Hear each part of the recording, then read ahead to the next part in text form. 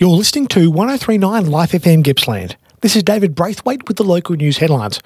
Detectives from Task Force Luna yesterday charged two males as part of an investigation into an alleged extortion and aggravated burglary in Morwell last month. Two warrants were executed shortly after 9am at homes in Hoppers Crossing and Hillside. An 18-year-old Hoppers Crossing man was charged with aggravated burglary, theft and assault-related charges and appeared at Melbourne Magistrates Court yesterday.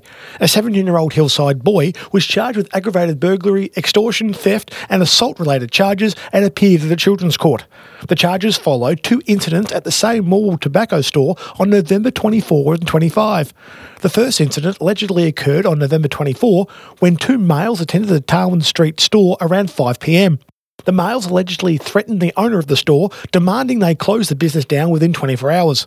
Less than 24 hours later, one of the males returned to the store with another male, allegedly violently assaulting two female members of staff. Another woman and a young child, also inside the premises, were not physically injured during the incident.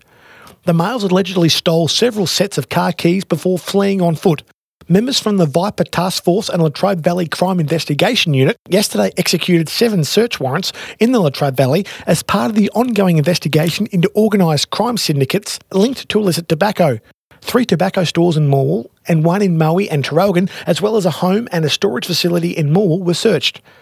Investigators seized significant quantities of illicit tobacco and e-cigarettes.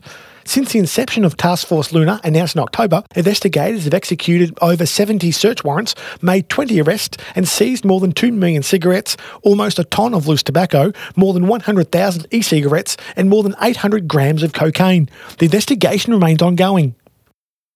Latrobe City Council will discontinue the supply and sale of single-use plastic water bottles and straws at council facilities and events by the end of the year to align with the state government's single-use plastics ban. Almost 15 billion plastic bottles are bought in Australia every year, and roughly 70% of plastic water bottles end up in either landfill or in the environment. They contribute to the 130,000 tonnes of plastic that ends up in Australia's oceans every year, and they take up to 1,000 years to break down. Latrobe City Mayor Darren Howe said the initiative would help community members to embrace a sustainable habit which will contribute to the protection of the region's environment. Councillor Howe said the council was encouraging people to bring their own reusable drink bottles to its facilities and to fill up at water fountains. The council has been working with suppliers to source plastic-free product alternatives and scope out new suppliers which can offer more sustainable options. As an alternative, water will be available in reusable and recyclable aluminium bottles to help those who may have forgotten their water bottle. East Gippsland Shire Council has voted to adopt a housing and settlement strategy which establishes a land use planning policy framework to guide the future development of settlements and aims to support greater housing diversity in East Gippsland. The strategy aims to meet the evolving needs of the community, ensure high-risk locations are avoided, the environment is protected, and foster future housing that meets the changing needs of the community. The strategy underwent 2 rounds of community consultation, with community input shaping the document. Mayor Tom Crook said with the council looking to accommodate 8,250 new dwellings by 2041, the strategy emphasised responsible growth, affordability and environmental stewardship. The strategy addresses challenges in equitable housing access by aiming to ensure diverse, affordable and sustainable housing options and supports infill development in established areas for efficient land use and discourages excessive reliance on greenfield land. East Gippsland Shire Council anticipates beginning a planning scheme amendment next year to give effect to the Housing and Settlement Strategy and Rural Land Use Strategy and the Paynesville Growth Area Structure Plan and Eagle Point Structure Plan previously adopted by the Council. Community members still have an opportunity to provide feedback as part of an independent review during the formal planning scheme amendment process.